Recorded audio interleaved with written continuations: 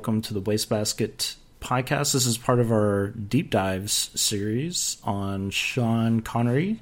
I did not do my impression, but maybe Chris will. Chris? I think I'll save that for the third episode. Got to practice. Got to watch some YouTube videos on how to do it properly. But on this podcast, we're doing The Man Who Would Be King, so we have two impressions that we could do. Both Michael Caine. Yeah. Oh, see it's starting. And Sean Connery. And Christopher Plummer. And Christopher Plummer. Well, not a famous accent. You've already let the cat out of the bag. I don't really know what to say on that one, but Christopher Plummer's in this. R.I.P. He was in way more movies than I remember. I just feel that anytime I've seen a movie recently, he's been in it. Most recently, or at least the most recent movie I've seen him in was Knives Out, which was fantastic. I forget if we talked about that on the podcast. I feel like we did, yeah. I mean, there's been, a few thousand podcasts, so it's very hard to remember. Well, we discussed that one, and then didn't we also discuss The Insider? So we did, yeah. And he was in that.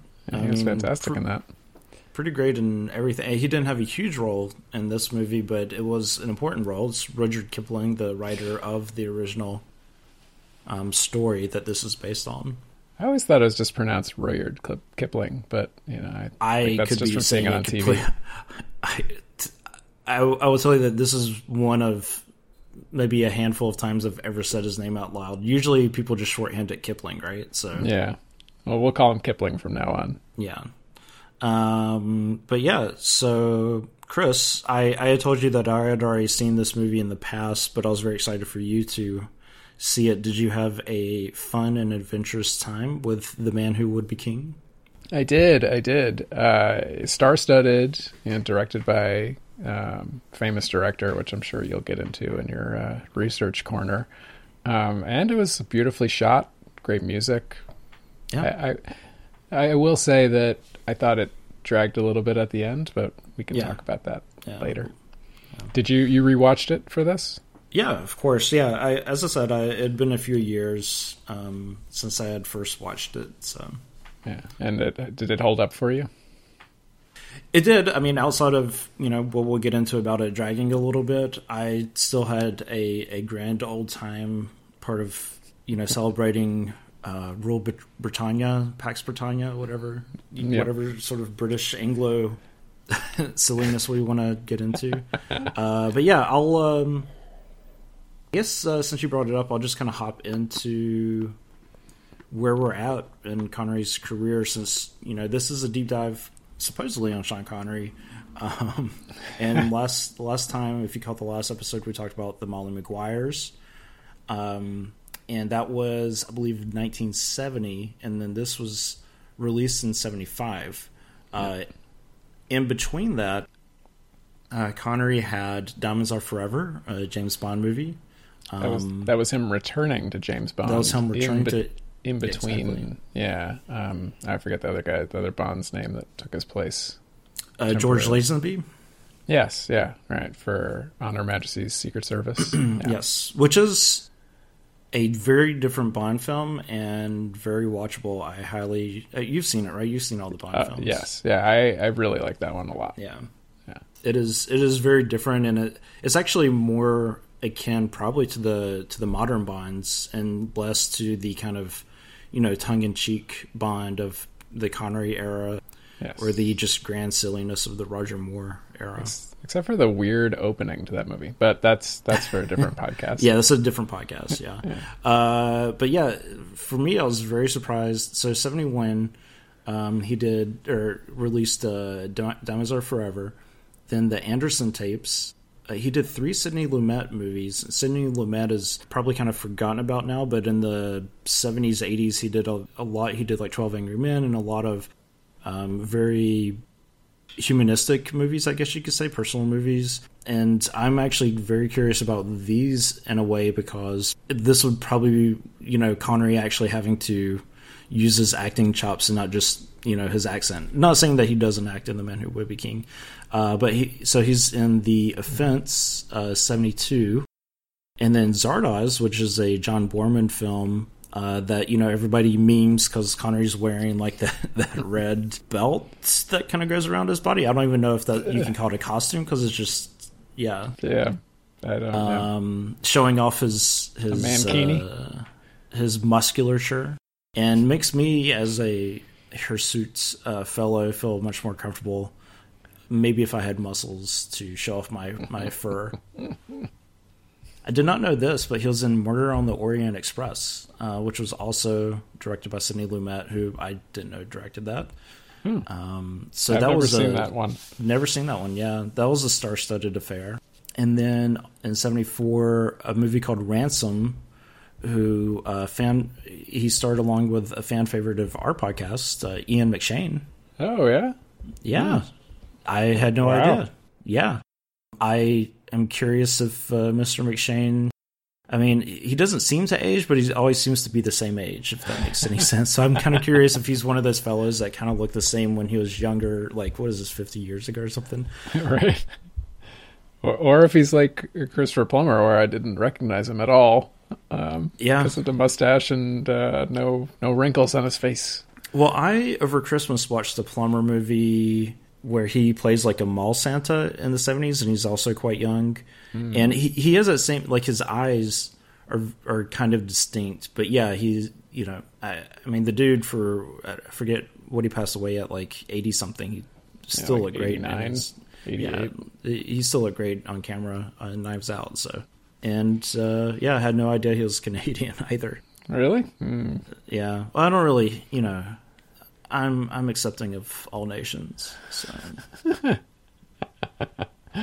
So 75, The Wind and the Lion. Sean Connery played Mulai Ahmed Er Raisuni, and this was a John Milius film, and then was released in 75 along with The Man Who Would Be King. So very busy 5 years.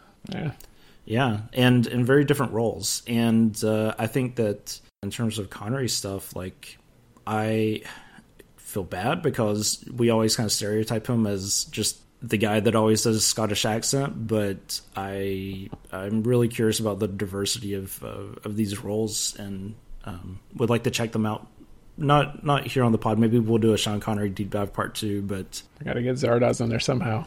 Yeah. I've never seen that. John Borman's done some interesting films, so this is a John Huston film. I guess we should mention. I don't think you actually said his name earlier. So this was directed by John Huston. Yeah, he's a Hollywood royalty, kind of, and also a bit of a mess. Well, I mean, he like royalty in the sense that like his kids are all actors and their kids are actors. And the movies that he directed and wrote were, I mean, some of the most famous movies of all time. Yeah, that's true. Including fan favorite, The Maltese Falcon. Yes. I have his memoirs, his autobiography. I've gotten... I forget if I've even finished it. But, he's pretty open and honest about being alcoholic and just kind of figuring his way out in his career and being a terrible husband. And, actually, I think the book is called An Open Book. So, yeah. He also... If I'm remembering this correctly, he played the dad in Chinatown, right? Oh, I don't know. I know he was an actor. Chinatown? Okay, not in 20 years. Yeah, no. People will just throw him into random roles, and he was directing, I think, up until the day he died. Kind of like Christopher Plummer in acting. Yeah, exactly. So if you find your calling, keep doing it. But yeah, I think, if I'm remembering this correctly, it was either him or Samuel Fuller that was like on oxygen on set, like for their last movie. So. Maybe that's a little too much. Maybe a little too much, yeah. So let's dive into this. Yeah. Really, we've actually talked about the main characters already. Connery's top billed with Michael Caine. They are a duo in this. Yeah, Caine is... go ahead. You wanted to say it. So. Peachy. It's Peachy Carnahan. Is that supposed to be short for something? Like, is that a nickname? I don't know. They never call him anything else, do they? I feel like it's just one of those English things, Yeah. Peachy Carnahan, and then is it Daniel Dravot, Sean Connery's character? Dravot, yeah. Yeah, which is an interesting name. I've never heard Dravot before. Yeah, me either. But I like it. I mean, it is based off a work of fiction, so I assume these have to be the names that Kipling came up with, right? So yeah, I did do a little bit of half-assed internet research on this, and okay. I'm wondering if you saw the same thing I did, which is that in Kipling's book, Kipling is not Kipling. So it's like he gave himself another name in the book. Ah, okay. Yeah, no, feel free to talk about that. I did a little bit of research, but I was mainly sticking to kind of my area of talking about Connery's career. So if you want to kind of talk about anything else you found out, go ahead. No, I thought that was interesting because I know on the Wikipedia page that it did have I think a listing of the differences between this and the original work. Is that right? Is that what you found? Yeah, I think so. I didn't dive too far into that, but Gotcha. I did think to myself watching the movie, I was like, this is kind of I don't know, like egotistical to put yourself in this book like this. And so I wanted to look up whether or not that was actually the case, but no, he didn't put himself in the book. So yeah, Mr. Kipling, you have my thanks. Yeah. Yeah. So we've got... Yeah, that's a good point, because I kind of figured it was kind of like a Heart of Darkness situation, but then, yes, it's like, where it's a story told by someone else about someone else versus... Yeah. But then it's like, oh yeah, well, he is... It would be kind of weird to be like, Jordan was talking to Peachy, and yeah. Especially since it's not a true story, right? Exactly. It's like loosely based on a bunch of different stories according to my research, but it's not, these two people aren't actually you can't trace them to any real people. Can I just give a brief summary? Yeah, of course. And we're, we don't do spoiler horn anymore, like we assume that you've watched the film, but let's just do a summary, just start us off with, and I'm going to keep it super brief. So, in summary, 2 British adventurers become kings of Kafiristan. That was it? That's it. It's not even true now that I read it back, because only one person became a king. Yeah. Yeah. I think there's a little bit more to that. I think you should know that the 2 characters are ex-British soldiers, right? So correct. And that they weren't disgraced exactly, but they're definitely criminals, and they're living. Yeah.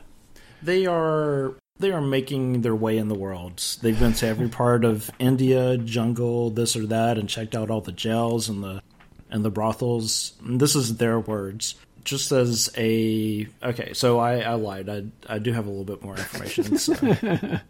I was looking forward to teasing it out of you, but here we go. This is in the time of British rule in India. So India and Pakistan and Burma are all ruled by the Brits.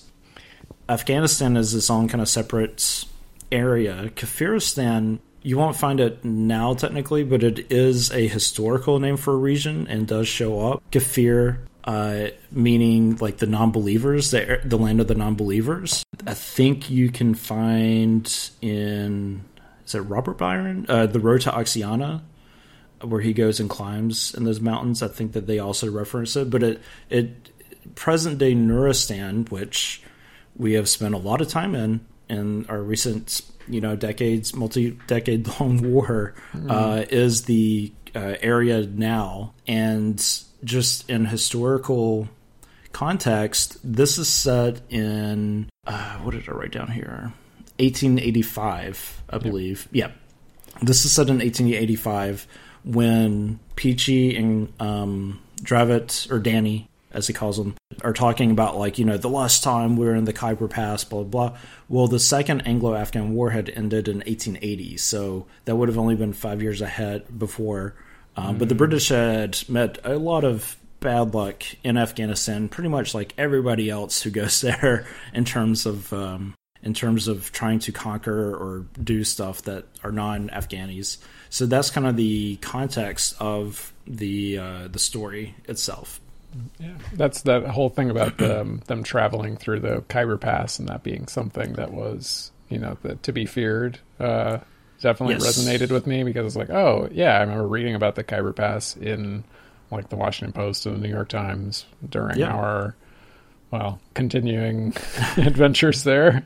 Winding down. Our meaning the United States of America. Yeah.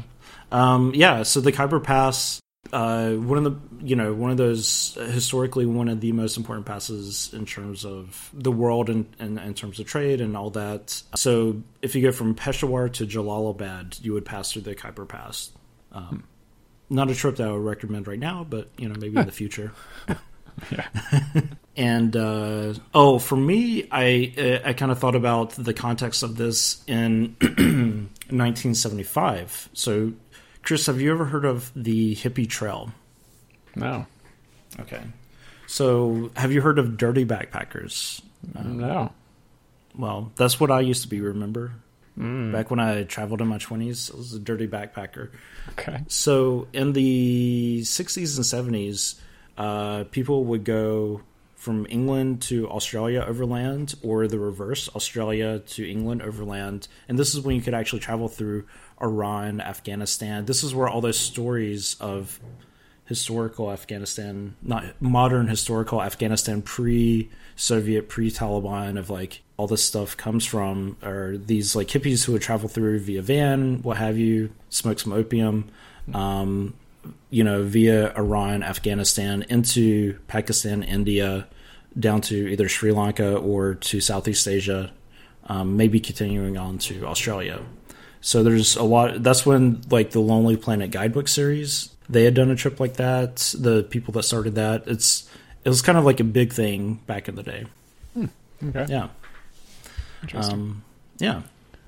So that's kind of, and so 75 would have been right before all that kind of closed down because of the revolution in Iran and because of the coup in Afghanistan. So Then that's when the Soviets invaded? Soviets invaded a little bit after that, yeah. So like 78, 79, yeah. Right. But yeah, so I kind of wonder, like, what people who watched this in 75 were thinking about Afghanistan at the time too, because there would be that kind of context. If, it is a small minority of people doing that type of trip, but it's just something in my mind from my experience as a dirty backpacker. Yeah. But yeah, well, I did read more. that. Yeah. Oh, sorry. I did read that the movie that John Huston wanted to make that movie forever.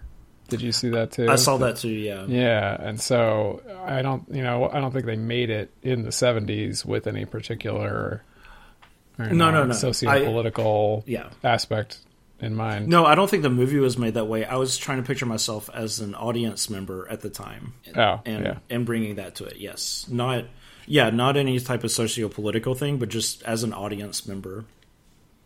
Especially, say, in England, where that might be something that people go and do, is go to Afghanistan. Right. Yeah. So, Would sorry if that was... Would it make you want to? I mean... No, but I mean, if you go there and you meet some people, and then the locals are like, "Are you guides?" and you're like, "Not guides, Englishmen. The next best thing." Maybe it'll work out for you. Yeah, I did think that the second act of the movie, at least what I'm going to call the second act of the movie, where they're traveling from India to Kafiristan, had a lot of echoes to, and obviously this movie came later, but a lot of echoes to like the Fellowship of the Ring and the traveling they're doing. You mean way too many landscape shots? Lots of landscape shots and lots of like imposing shots of mountains and weather. And which aren't at all accurate, at least from my reading and watching. But okay, yeah, I didn't think it would be like as snowy there, but hey. From what I understand, you can get to that level, but the way that they would have gone, I mean, you can even just do a drag and drop person on Google Maps and see. It looks beautiful. Like, I hope that things settle down, not only for the people of Afghanistan, but so that I could one day, like, go there. Right. Like the Badakhshan Gorge just looks amazing. So watching that part of the movie where they're traveling to Kafiristan, reminded me of Fellowship of the Ring, and also it made me think, like, okay, in terms of what you were just saying, like, people wanted to go to New Zealand even after watching, all the horrible things that happened to the Fellowship in that movie. Because it looked amazing. Yeah, and people might have felt the same way after watching this movie, because all that stuff looks incredibly beautiful. Yeah. Even if it is treacherous. Yeah. No, it does. I guess, okay, I'll do a little bit more of the summary, but, I mean, basically, it's a very straightforward story in a way. Like, they go there, and then their scheme is to bring weapons, and so it's like, who are your enemies? It's like, oh, these guys that pee up river of us. Yeah. And then they help those people to defeat their enemies, and then they appropriate their enemies as enemies and just kind of expand their forces. And then it all kind of turns around when they go to that temple, right? Yep. Sikander Ghoul. So yes, they go to Sikander. Did you get the context of the story and all the Alexander talk and like why that temple looked like a Greek temple? I just what the movie said, that at some point Alexander the Great. So you're not familiar with like the Greco-Bactrians? Not really, no. I mean, they don't teach this in American schools? Coach didn't tell me about it, so I don't know. All right. Because I am a Central Asian nerd, I do know a little bit about this. So when Alexander, he got to the Indus River, in Pakistan, and then that's when he, turned it around from trying to invade India. He settled soldiers that were either just old or wanted to retire in different towns around Afghanistan and kind of parts of the Fergana Valley, Tajikistan. And so for a couple hundred years, actually, there was a Greek influence in those areas. And so that's why you have... they don't have temples like that, I'm pretty sure, but like you'll have coinage in the area or statues that look very Greek, but they were made in Afghanistan. Important question. Just go ahead. Was Alexander a Freemason? Okay, well, I was going to get to that. Hi, folks. Apologies. This pod is a little choppy because, as you might have heard earlier, there was some loud construction going on in my building at the time. We had to take a break and pick up our conversation later. So about Buddhist monks. All right. So anyway, Afghanistan was a crossroads of all these religions, and if you remember the outcry, like when the Taliban blew up the huge Buddhist statues of Buddha in the Bamyan Valley, I think that maybe the costume designer took some influence from that as well. I can't say for certain. They could just be like, oh, maybe Greek monks look like this too. I don't know. But yeah. So did you know this? Did you know that the woman that caused the downfall, as women typically do? JK, that's a joke. We are totes feminists here. Roxanne. Okay, it is canceled. Roxana was actually Michael Caine's wife. Okay. Yes, I did, because I saw. I don't remember her first name now, but I saw Caine as a second name in the list of actresses at the beginning of the movie, well, and that I makes thought, sense. well, she's the only prominent woman in the whole movie. I did not know that the first time I watched it, and then I read one of Michael Caine's many memoirs where he talks about how, like, he saw her on like a coffee commercial or something, and like try to track her down via the agency and all this, and then they fell in love, et cetera, et cetera. But yeah, so but yeah, that was a role that I guess a couple years after they got married. So yeah, pretty cool. Not set up to be his wife. Exactly, yeah. So it's interesting. All right, so we have where they have taken over these villages and try to be kings. And sorry, my throat's a little dry now. And then Caine, even though he is a primary character is kind of secondary in terms of the power structure, don't you think? Like, he helps out and he's like the head of the army, but Connery is really the one that all this really goes to his head, and I guess that's the point of the story, right? Yeah. The movie definitely turns, because at the beginning, Kane is the one that's like giving orders. You know, remember when they march into the magistrate's office while they're still in India? He's like giving orders to Connery, like he's in command, and he's the one that leads them through the pass.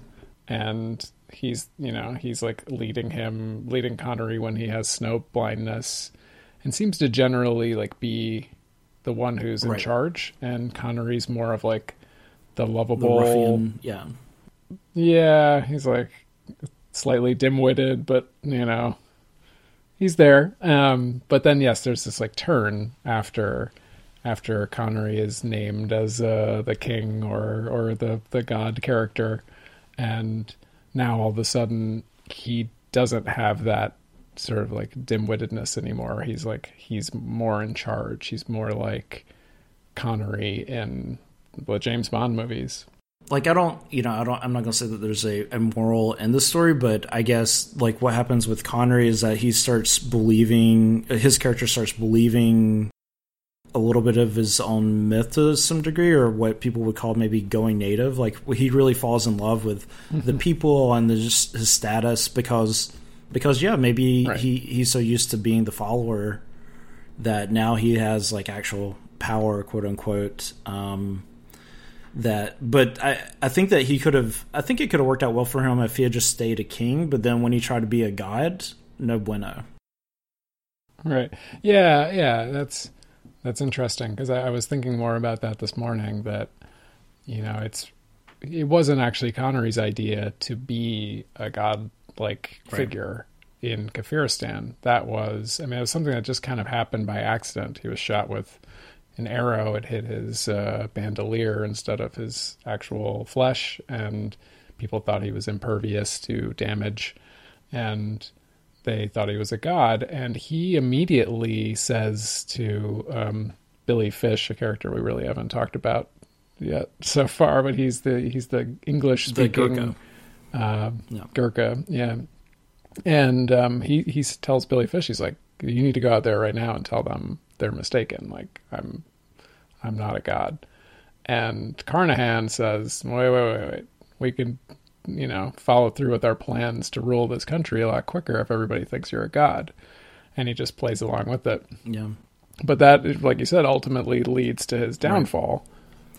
Right. I guess it's maybe even one of those classic tragedy things, right? Like, kind of, I don't really want to call it hubris. Maybe after a while it became hubris, but, hubris leading to a downfall. As you said, he was just kind of thrown into it. Really, the only thing that saved his life is what seems to be your favorite detail of the movie, is the Freemasons. Well, when they're trying to shoot an arrow at him, which I think was a funny setup too. It's like, oh yeah, thanks for the arrow. Here, I'm going to shoot it at you. And he's like, what? Yeah, that was a great scene. But then they see the Freemason symbol on his necklace, and then just happen to have one in the stones there. And since you brought it up earlier, how about you take this one? Oh, I thought you were going to tell us that the Freemasons were all over Alexander the Great's empire or something. But is that even possible? I don't know that much about Freemasonry, but I thought that's related to Christianity. So Alexander was quite a bit before JC, as we call him. So that this just seems to be an entirely made up thing. I'm actually curious. I don't know if it's in the book. Yeah, if it's in the book or not. It's a good plot device, though. Especially, I bet you it probably is, especially because I feel like people were really into that stuff in the 19th century, right? Like, you don't really hear about it so much anymore, but that's where a lot of early conspiracy theories come from, I guess. Yeah. Well, there are a lot of famous Freemasons who were in positions of like power, Washington and in our Jefferson, country. right? Something like that. Yeah. Well, don't quote me on that. Sure. Yes. Hamilton. Yeah. So I just went along with it, but I wasn't so into that as a Deus Ex Machina, whatever. Yeah, it seemed a little bit like. Well, the thing that I didn't quite understand is like why they called off the arrow shooting at that point, but then later on they're like, all right, let's. Skipping to the end of the movie, like I assume they drugged his bride to be, and basically like you need to go like bite him or scratch him or something to prove that he's mortal. Oh, did you also notice that he was like rolling with the arrow and they had like dipped it in gold? That was actually that was my favorite detail from the movie, is that after he gets shot with that arrow, he's like holding it for like the rest of the movie. He's like walking around with it like it's like a wand or a scepter or something. It's really good detail. I didn't think about that theory with the biting, scratching. You know, you're the married one here. I just assumed that's what happens on your wedding day, right? So just so that she can put you in your place and prove that you're not a god.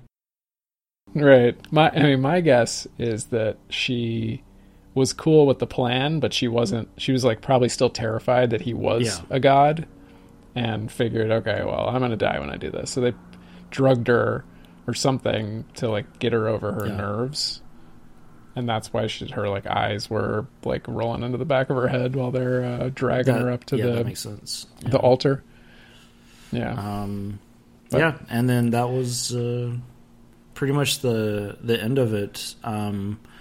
And you know, Michael Caine's character Peachy was going to leave the day before because, you know, that morning, with like some of the riches, and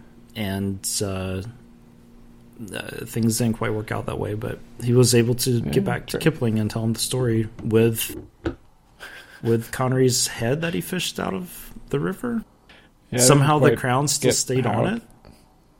That was too far for me. Like, why would they let him keep this crown?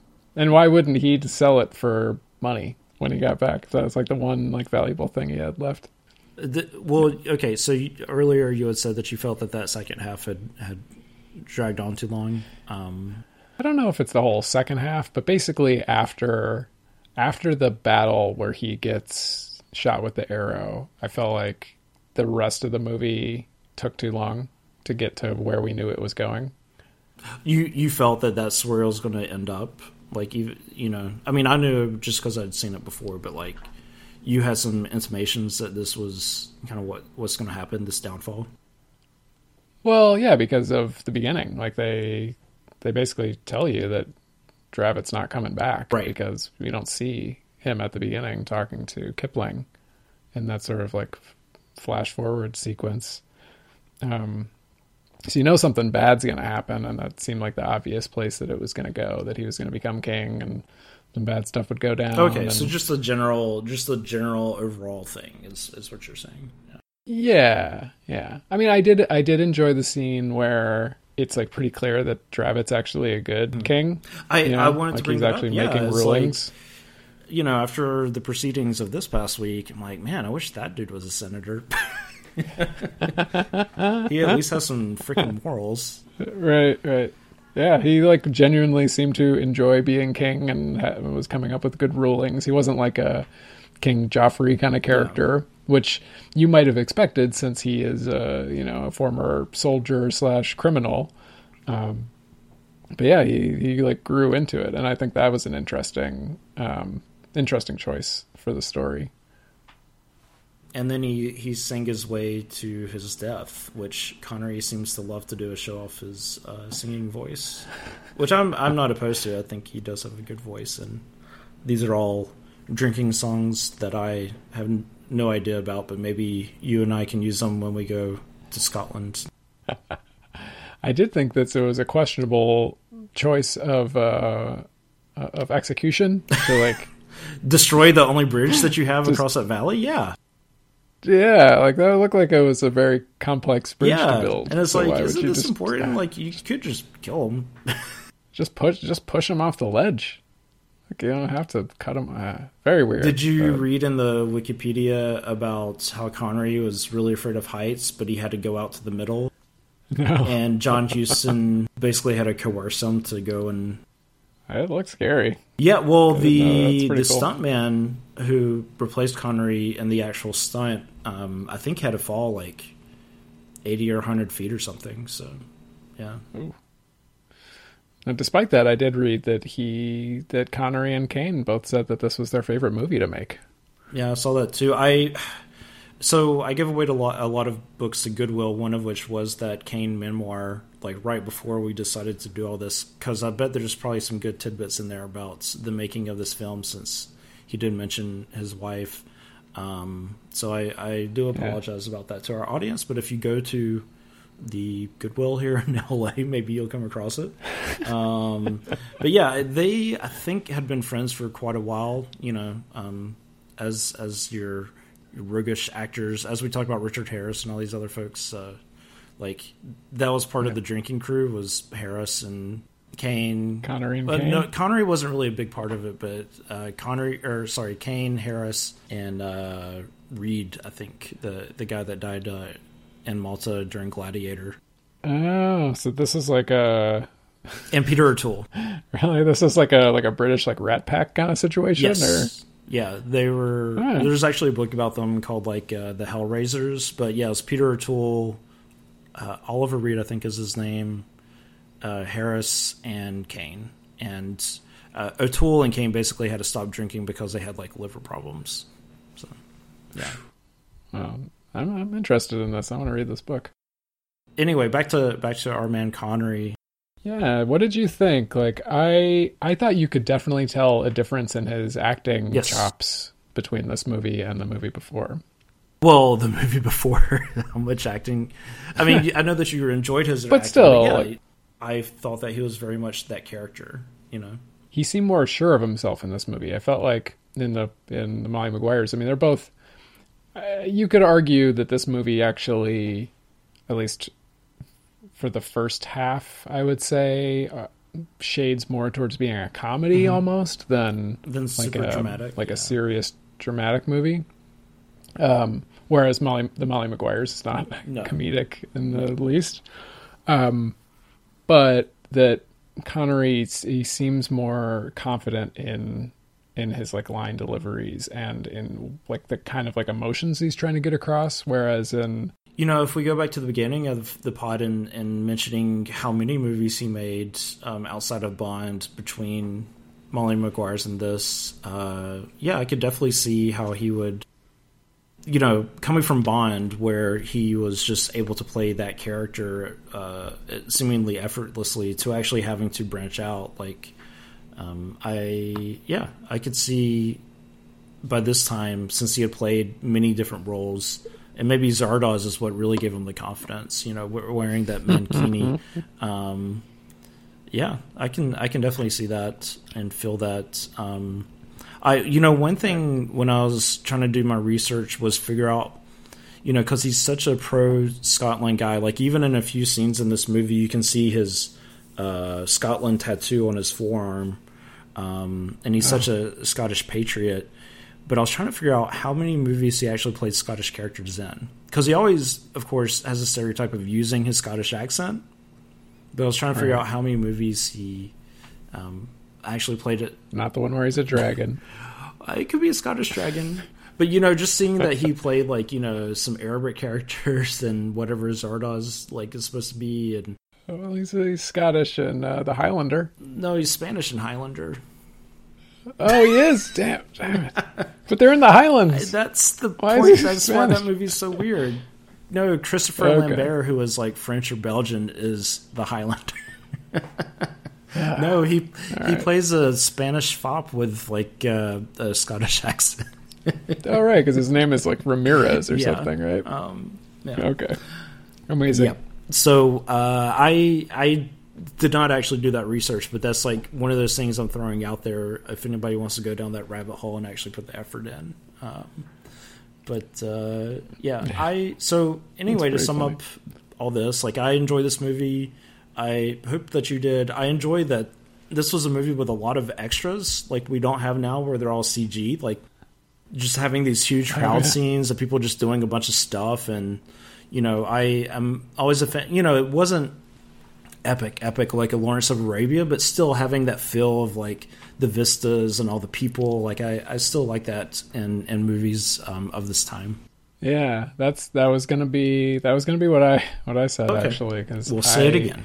It made me think. The phrase that came to mind was that this is a, like, bizarro version of Lawrence of Arabia. Interesting. You've got those vistas. You've got these kind of, you know, you got the British people, like, going through the, like, Middle Eastern territories. You've got the soundtrack by the same guy, by Maurice Jarre, who did the score for Lawrence of Arabia. This is what I depend on you for, because I'm not a big soundtrack nut, but thank you. Yeah, I didn't realize. Yeah, that.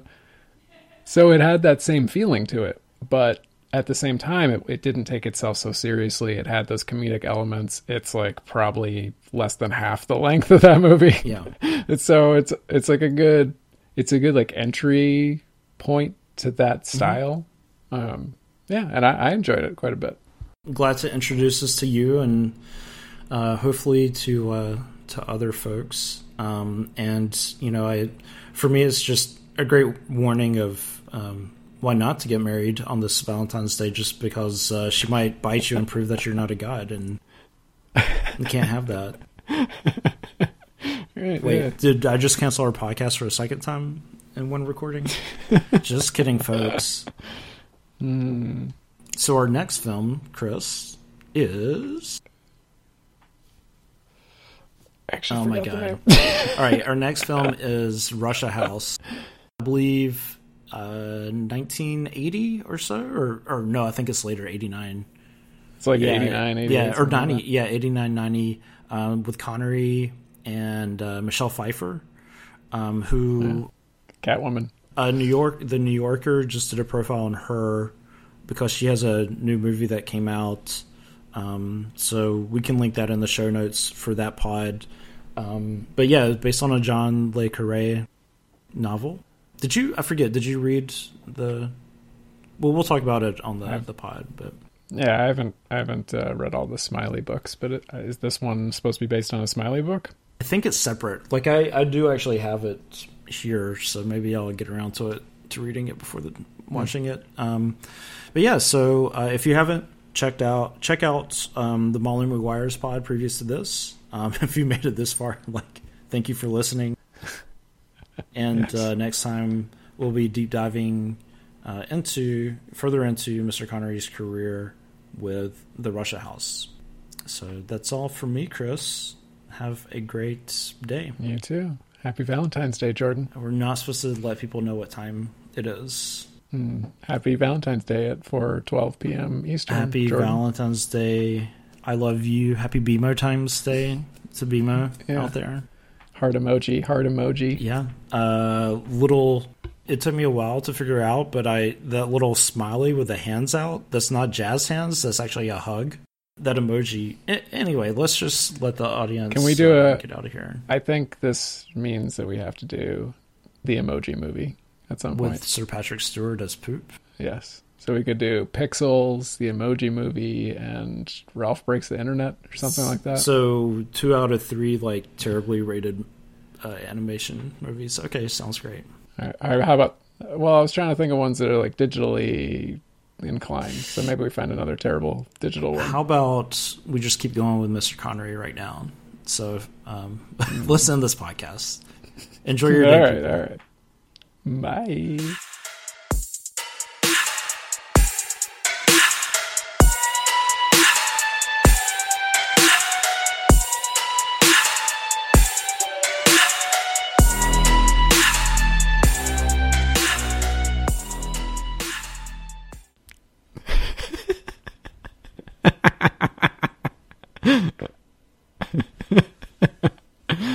It's 2021. There's nothing else to do.